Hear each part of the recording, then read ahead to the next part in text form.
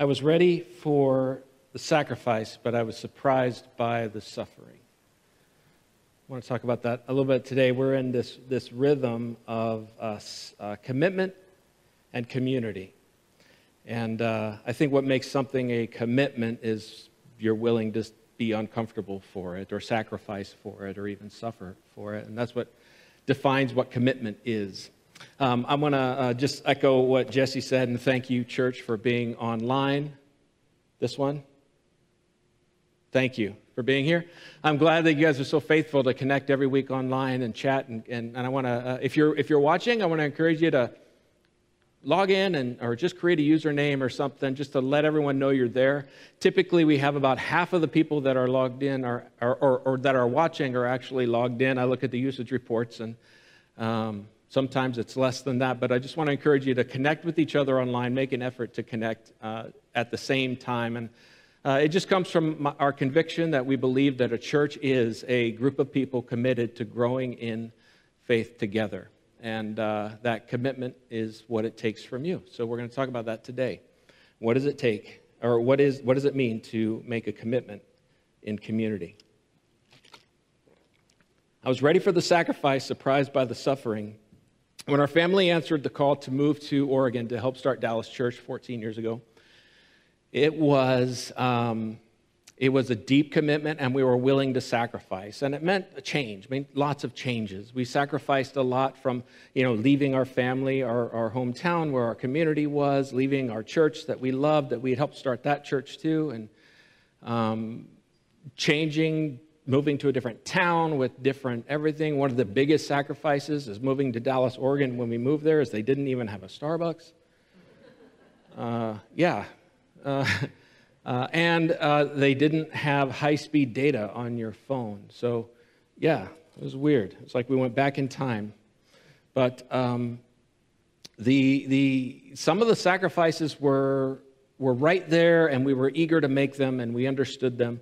We changed socioeconomic classes, which also meant that our future changed, our plans, our retirement strategy, our plans for our kids' college, and all of that changed when we moved to Oregon. And in a way, the sacrifice part was easy because it was the things that we had held on to, and we had realized that those things were things that were of the kingdom of the world, and we had committed to the kingdom of God. But the suffering part was living without those things. So it's a little different, right? The sacrifice is being willing to give them up. And I used to say it like this, like, I gave it all up for God. I was just surprised when he took it. Right? So there's the sacrifice and there's the suffering. And there's an overall theme in the New Testament that every book of the New Testament has this as an underlying theme, and it weaves through the whole story. And that is the call of the believer to suffer for the sake of Jesus. To suffer for the kingdom of God. Suffering is part of it. Now, I spent years in marketing in the corporate world, and I just first sniff test tells me that suffering is not a good branding thing to lead with. Welcome to church. Suffer for the Lord today. But it is what it means to be a believer and a follower of Jesus is suffering, and we suffer in a lot of ways. We suffer by living without, by sacrificing something for the sake of something greater. When we give financially to the church, or we give financially to the ministry, or we help a neighbor, we bear a burden of a neighbor who's struggling, we help someone in the name of Jesus financially, we go without something, right? And so we suffer in that way. Personal rejection is one that it's going to come up. It comes up all throughout Scripture. The reality that when you follow Jesus, people will reject you. That is part of it. And that's suffering, because you lose relationships. You receive condemnation and judgment. You lose friends. You lose respect from your peers and family when you follow Jesus. This isn't 2021. This is Jesus talked about this. Paul wrote about this. This is human nature. This is what happens. Mocking, criticism, name-calling. Following Jesus includes suffering. We all have something that we sacrifice for.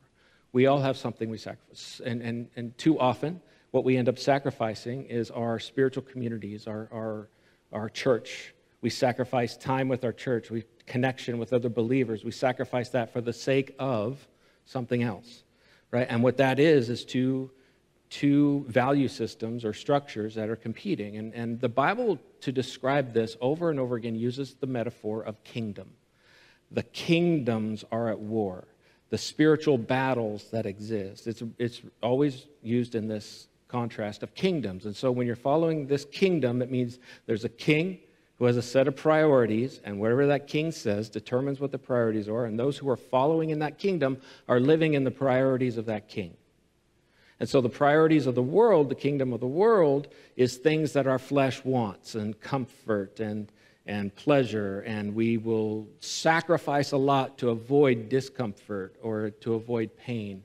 We value esteem and success and being viewed in a positive light by our friends and our neighbors. And so you can see that if we have a kingdom that says everything for the sake of God and that we live for his kingdom so other people can experience his love, and we value the things that his kingdom says that we value, that our hearts know to be true, that we value gathering with other Christians, we value fellowship with other believers, we value giving our time and our money so other people can feel the love of Jesus in tangible ways, and they can hear the gospel described to them and presented to them in a way that can transform their lives. And when we give our life over to that, another kingdom is threatened. The kingdom of the world is threatened. And when a kingdom is threatened, it fights back. And that is the suffering that we feel when we choose this kingdom. And there's a lot of different ways that I felt this when we moved to Oregon. One of them is when I was talking to my friends about this move and how we're going to go and help a church, and I'm eventually going to leave my career in IT, and I'm going to be serving the church to help, and I don't know what's next, but I know I got to go. And I had someone come to me, and after hearing a lot of criticism and, depending on the type of friend that you have in your life, it's either sarcasm, just direct insults from the really good friends, and then just people questioning you and your motives and implying that you're stupid. And from their worldview, from their kingdom, it is stupid to do what we did. It is. And one person came to me, and in his worldview, in his kingdom, he said, Mike, how much money you make, you could fund 3 churches a year. And I felt in the moment what Jesus said to Peter when he said, get thee behind me, Satan, because that was a temptation. To ignore this calling because there was another way that I could use the kingdom of the world, which is about efficiency, right? And it kind of tickled my ears, but I would have been betraying this unction that I had.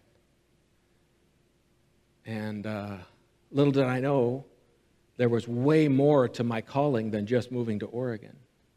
There was this desire to reclaim a church that had gone astray, to do what I can to bring the heart and soul of committed community back to church.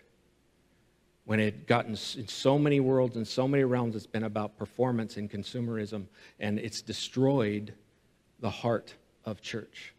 Because at the heart of church is commitment. The heart of any church is commitment to one another. And there's something that all pastors struggle with to varying degrees. But all pastors struggle with the idea of trying to build a community of people who are committed to the gospel, committed to God's kingdom. And having them, and being kind of the peacemaker, that when this person offends that person, that they work it out biblically. But when people come to church, they oftentimes, some come with this expectation to be served. And when they come with the expectation to be served, you hear things from them that make it really clear that, okay, we're not on the same team. Something's different. And one of the things that I hear, that a lot of pastors hear, is when someone is leaving the church or going to another church, and they say something like, I'm just not being fed, and I'm going to go find another church. That tells me that you and I and our idea of church is completely different, because my idea of church is a group of people I'm committed to. And what if I left every time I learned something bad about someone in the church, or someone in the church didn't show up for one of their volunteer things, or someone in the church tried something new and it failed, and I just left. Like, that would be terrible. But that's what happens when people come to church. They're consuming, and they're here to consume. And here's something that they say that just it indicates that we're clearly not on the same page, is when they say, oh, it's not personal. We just have a different preference. And I'm saying, like, if your commitment to your church isn't personal, you're doing it wrong. It's deeply personal, right? And that seems to be the disconnect that a lot of pastors have with their church, is that a lot of pastors, and just so you know, I love pastors, I'm a fan of pastors, and given any argument, I'll usually initially side with the pastor, all right? But when I hear a pastor and they hear that, and it just sounds so foreign when someone says it's not personal.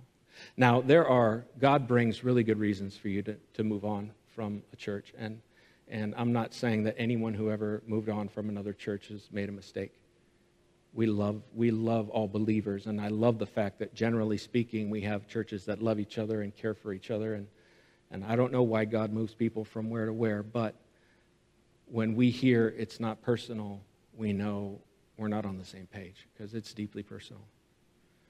I can't tell you how many times Heather and I have just cried because someone decided to leave for usually a conflict with another member of the church. Sometimes it's a direct conflict with me. And I thought we were going to work through it. They weren't. So what was lacking is this commitment, this idea of commitment to the point of suffering.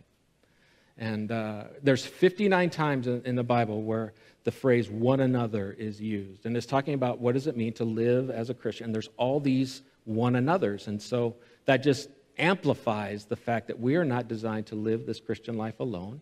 All of us have different roles to play. None of us are gifted the same. We all have different roles to play in the church. And as we embrace our differences, our maturity, our differences, our struggles, our anxieties, they rub up against each other and cause friction and tension. And so the commitment is necessary because it gets uncomfortable. Commitment is required. So the idea of commitment in a relationship in a church is that you're broken, I'm broken, our brokenness is going to bother each other sometimes. And as we commit to that, iron sharpens iron. As we commit to each other to grow and bear one another's burdens. The Bible talks about bearing one another's burdens all the time, but it's oftentimes we read that as simple as like in Acts 2, where it talks about how people sold their possessions to help other people pay their bills. That's part of it, but I think bearing one another's burdens is all about you're immature in some ways and I'm immature in some ways, and I'm going to stick with you as we grow. That's the real bearing of a burden, is that when it gets difficult, I'm not going to run away. That reminds me of the greatest command that Jesus gives us, is to love God with all you are and love your neighbor as yourself. This commitment to one another in our brokenness reminds me to love your neighbor as yourself. Because it reminds me that in counseling, there's this principle that we're taught, and it's called unconditional positive regard. And it's the idea that no matter what someone does or says, you are committed to view them in a positive light. And the connection is, I think this is at the core of what it means to love your neighbor as yourself, because we do that for ourselves. We view ourselves in as just unconditional positive light. And I'm not talking about, we all have self-criticism and ants, right? Automatic negative thoughts that creep up and condemn us. But overall, we do. And let me give you an example. Sometimes when you're in a conflict or you say something that you wish you wouldn't have said, and here's a nugget, like when we act out in our brokenness, sometimes we want someone just to ignore what we said and have compassion for the fact that we're so broken right now that we said that terrible thing. Like, I want you to not be affected by what I said, and I want you to see past that I'm hurting. And that's a lot to ask of someone. But it is, I think, at the cry of our heart. And we do that for ourselves. When you get into a conflict and you say something, do you say to yourself, oh, I wish they knew what I really meant. I wish they knew my heart.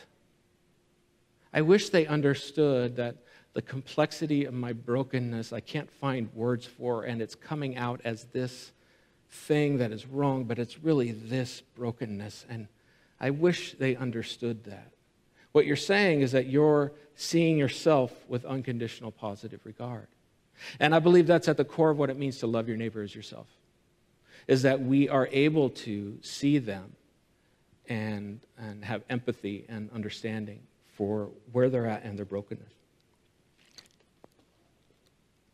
So it would be a good exercise to reflect who in your life has shown you unconditional positive regard. Who in your life has stuck with you when maybe someone else would have run away? Who had compassion for you when you were broken and acting in a way that you know isn't who you really are, who you really want to be? That's a good reflection to do, because those people, those are special people in your life. In Romans chapter 12, we're going to look at how Paul is navigating this very stark reality that he in this theme of Romans, he's talking about how Jews and Gentiles are becoming one, and you have two completely different cultures contrasting, right? But they're all in God's kingdom. And what does that look like? And there's conflict and there's differences, right? And then he gets to chapter 12, and this is where he talks about the definition of what it means to be a believer and to follow Jesus. Let's read verses 1 through, we're going to read 1 through 6, then skip to 9 to 10, okay? So I appeal to you, therefore, brothers, by the mercies of God, to present your bodies as a living sacrifice, holy and acceptable to God, which is your spiritual worship. Do not be conformed to this world, but be transformed by the renewal of your mind, that by testing you may discern what is the will of God, what is good and acceptable and perfect. For by the grace given to me, I say to everyone among you, not to think of himself more highly than he ought to think, but to think with sober judgment, each according to the measure of faith that God has assigned. For as in one body we have many members, and the members do not all have the same function. And so, though many, we are one body in Christ, and individually members of one another. Having gifts that differ according to the grace given to us, let us use them. And then there's a few verses on how each person is to use which gift in which manner. And then in verse 9, he says, let love be genuine, abhor what is evil, hold fast to what is good, love one another in brotherly affection, and outdo one another in showing honor. Ooh. Can you imagine having a community that was a heart posture where people were trying to outdo one another and showing honor to one another? Whew. That's a cool community. And it's evangelistic, right? Scripture tells us that the way we love one another will be a testimony to the world of who we serve. Our love and care and commitment to one another is evangelistic in nature. It tells the world whose we are. That's beautiful. I love that. But this type of love requires a commitment to one another. A commitment to bearing burdens. And I think it's the commitment that makes a community. Otherwise, we're just a gathering of people that are in the same place because we like the same thing. That is not a community. That's people in a movie theater. That's people at an Italian restaurant. We're all here because we like Italian food. That's not community. The commitment is because, you need a commitment because there are burdens to bear. Like in a marriage. Why do we need a covenant in a marriage? Because your brokenness, your immaturity, your struggles is going to be on full display, and you're going to be living with someone who's going to feel them more than any other person. And the covenant says, as you are broken, I will be your spouse. As we wake up and your brokenness hurts me, I will be here. I am committing to getting to and committing to having an unconditional positive regard for you, no matter what you do, where you grow, how you struggle. I'm here. And that commitment, that covenant, is the way Christ loves the church. Look at Ephesians 5. This is the way God loves us. He says, you are growing, and in your growth, there's going to be mistakes and sins and ugliness that's going to come up so you can be healed and restored. And the awesome thing is the closer I get to Jesus, the more of my brokenness and sin I see. And the more I have to depend on Jesus. And then as I get closer to depending on Jesus, the more of my brokenness I see. And then I have to depend on Jesus. And that bringing myself in my own brokenness to depend wholly on Jesus brings me closer and closer and closer to Him. So it's in my suffering that I see Jesus the most. So it makes my suffering sweet. It makes my suffering beautiful, because it's where I depend most on Jesus. And it's healing and it's restoring. And as I grow, as long as we live on this earth, we will be in this cycle until Jesus returns. This is why we say, come, Jesus, come. Let your kingdom come to earth as it is in heaven. We don't often lead with suffering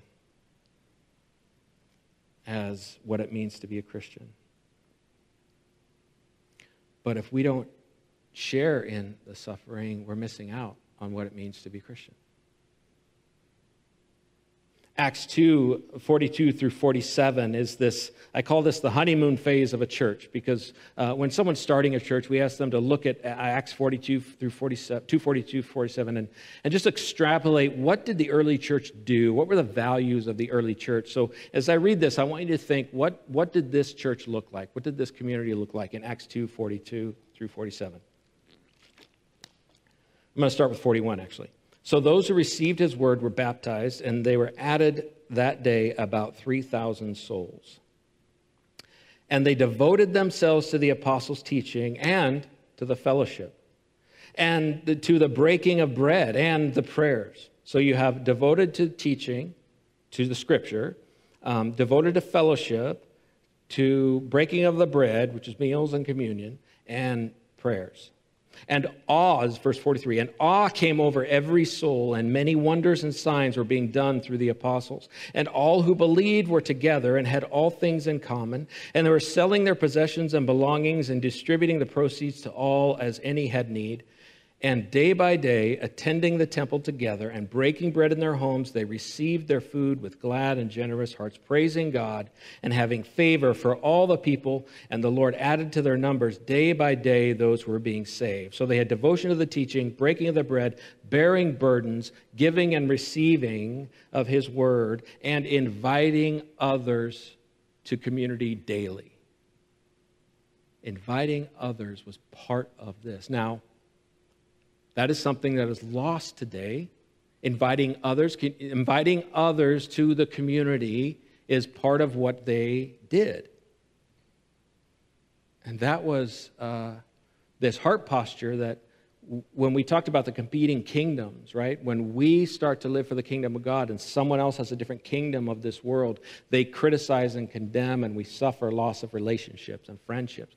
How's the Christian to respond to that when we are pursuing a different kingdom from somebody? Is we have a heart posture of loving them as ourselves. Unconditional positive regard. That you and I are in a different kingdom. I don't expect you to follow my king, but I invite you to follow my king. I want you to follow my king. So I don't respond to the world with condemnation and judgment. I respond to the world with invitation and love. Now, this heart posture puts you on the suffering end on both sides, right? So suffering is part of it. Now, look what happens.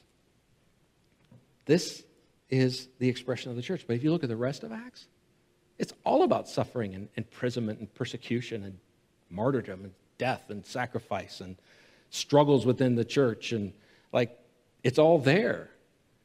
So Acts 2 talks about this, why I call it the honeymoon phase, like everything's wonderful, and then they start to live out the mission together, and they realize there's way more suffering out there than we realize.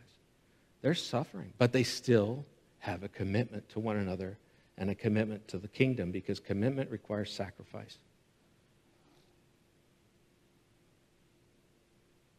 And I would argue that the reason they suffered was because of their commitment. the commitment to those things caused them to reject the world, which caused suffering in the world.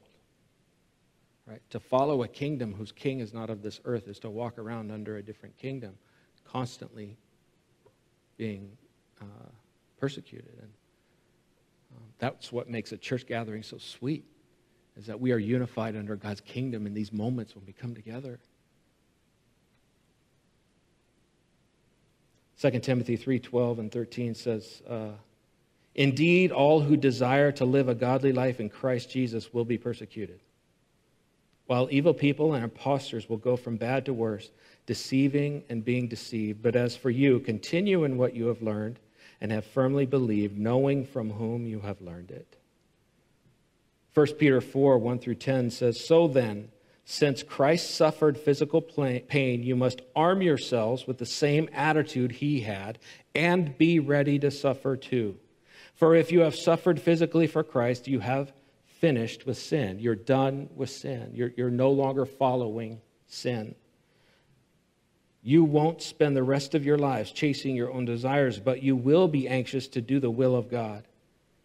You have had enough in the past of the evil things that godless people enjoy, their immorality and lust, their feasting and drunkenness and wild parties and their terrible worship of idols.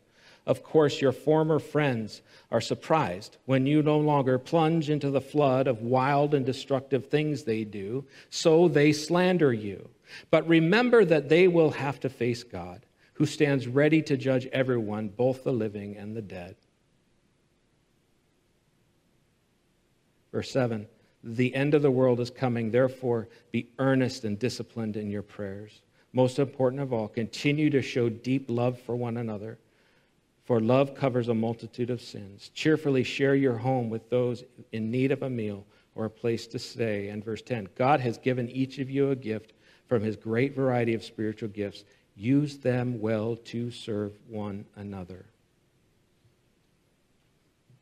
Generally speaking, I don't think that we embrace suffering as much as the Bible does and as much as would be helpful for us. Suffering for the sake of God's kingdom. That passage that says, like, since Christ suffered, arm yourself. Be ready. Going back to the church, when you walk into a church, if your attitude is, I am here to be served, you haven't armed yourself with the mind of Christ. When you walk in and you say, I'm here to serve, how can I help? What can I do? You have armed yourself with the mind of Christ. I'm here to be served, looks for things that are wrong and ways you're not being served. I am here to serve. You're looking for broken people who you can help. You're looking for broken systems, and you're looking for things that need growth. And let me tell you why I keep coming back to this, because we are a great church for you to be broken. We are. We have a heart of healing and helping you become whole. Our investment in our Stephen ministry, we care for people going through crisis. Our equipping people to become whole in Jesus. And we have our Dig Into the Bible series where we teach you how to study the Bible. Like, what does it mean to study the Bible? We have we're going to be, we still have them, but we're going to be putting these in a more direct format. But we have our Friending series that teaches you how to have healthy relationships. And then we have our Rhythm series that we're in now that teaches us how to live daily as healthy beings in Christ. And these are the types of things that bring healing and hope. Our commitment to marriages and families and in everything from our discipleship to our committed couples to our investment in marriages and relationships, we value those things. And these are ways where we can help you be healed and become whole, because sometimes the suffering takes a toll and we need our church to serve us and bring us healing and wholeness. Sometimes we've been hurt by a church. Sometimes we're just scared and anxious and we need to be served. We're a very good church for that, but I want to be totally honest with you. When we help you heal, we have an agenda. We have an agenda for you to be whole. And I would hope that you're okay with our existence as a church to be beyond you, right? We need you to be whole so your gifts can be used to advance God's kingdom on earth as it is in heaven. We need you to be whole. So we invest in you. We pray for you. We disciple you. We teach you. We mentor you. We give you a place where you can come together. We give you a structure of life groups. teams, ministries, opportunities to serve in the community together to where you can come together and use your gifts. We help you discover what your gifts are. Some of you have been to church your whole life and you don't even know how you're gifted. What is my role? What do I do? I understand that we want to help you do that, but we have an agenda. I want to be completely open with that. We want you to join the team to help us reach more people to share the love of Jesus with the love of Jesus. We need to work together. So I hope you're okay with us helping you with an agenda because we will serve and we'll help you become whole and heal those brokenness, those things that stop us from exploring and using our gifts for God's kingdom. Because that's what you were created for. And we were created to do that together. We will bear with you in your suffering. But not to stay in the suffering, but to be healed. To be equipped to trust in God in the midst of the struggles. I'm going to ask Heather to come up to talk about what it looks like to explore this commitment with one another. And I want you to pay attention how these rhythms are building on each other. The first one was silence with God, praying scripture, reflection and confession, worship and scripture, and commitment and community. These are these pillars of what it means to live daily in the spirit of God's kingdom.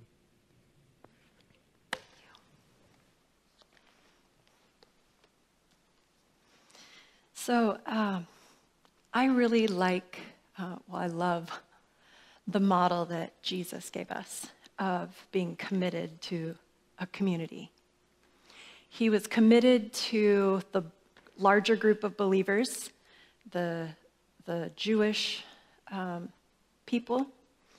He would show up at synagogue and read the scriptures and teach in the courtyard. And then he had his small group of disciples, which for us is like a life group.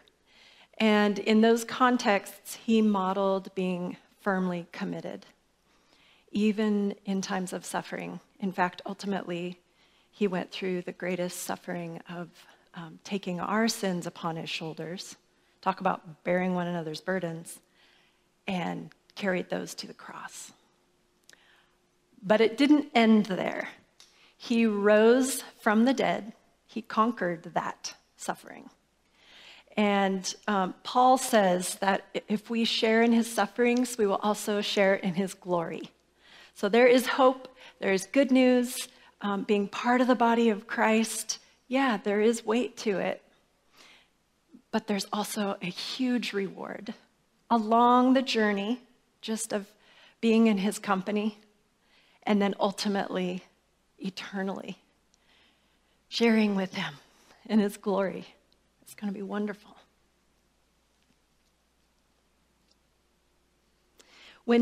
Right before Jesus died, the day before he died, he was gathered up with his closest friends, the disciples, sharing the Passover meal. And at the start of the meal, he got down on his knees and he washed their feet. And he took on the position of a servant. He took off his outer robe, he wrapped around a servant's towel and washed their feet one after another. And even though some of them resisted, they did ultimately accept that gift from Jesus. But he then told them, "As I have loved you, so you ought to love one another." And he charged his disciples to go out and said that others would know they were his followers by how they love one another, which Mike mentioned. So Jesus himself said that. And then Paul encourages us to outdo one another in showing honor. So this week, for our rhythm, our spiritual rhythm, what I'd like to do is pray and seek God and ask him to direct our hearts in how we can, within the context of your church community, whether that's in a group or this whole body, how you can either lighten someone's load or share in their sufferings show them honor or some act of extravagant love. And then plan a way to carry that out and care and show your commitment to the body of Christ this week in a very practical way. Let's pray and ask God to direct our hearts. Heavenly Father and Lord Jesus, even as you have been an example to us, we seek you and your ways, and we want to follow in your footsteps, Jesus. And Holy Spirit, you live in us as your followers, and we ask that you would remind us of what Jesus taught, and that you would instruct us in this moment. Please bring to mind some way that we can express honor, commitment, sacrifice, sharing the burden, or extravagant love for one another.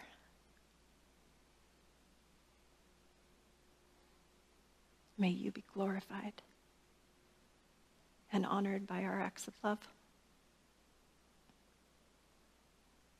In Jesus' name we pray. Amen.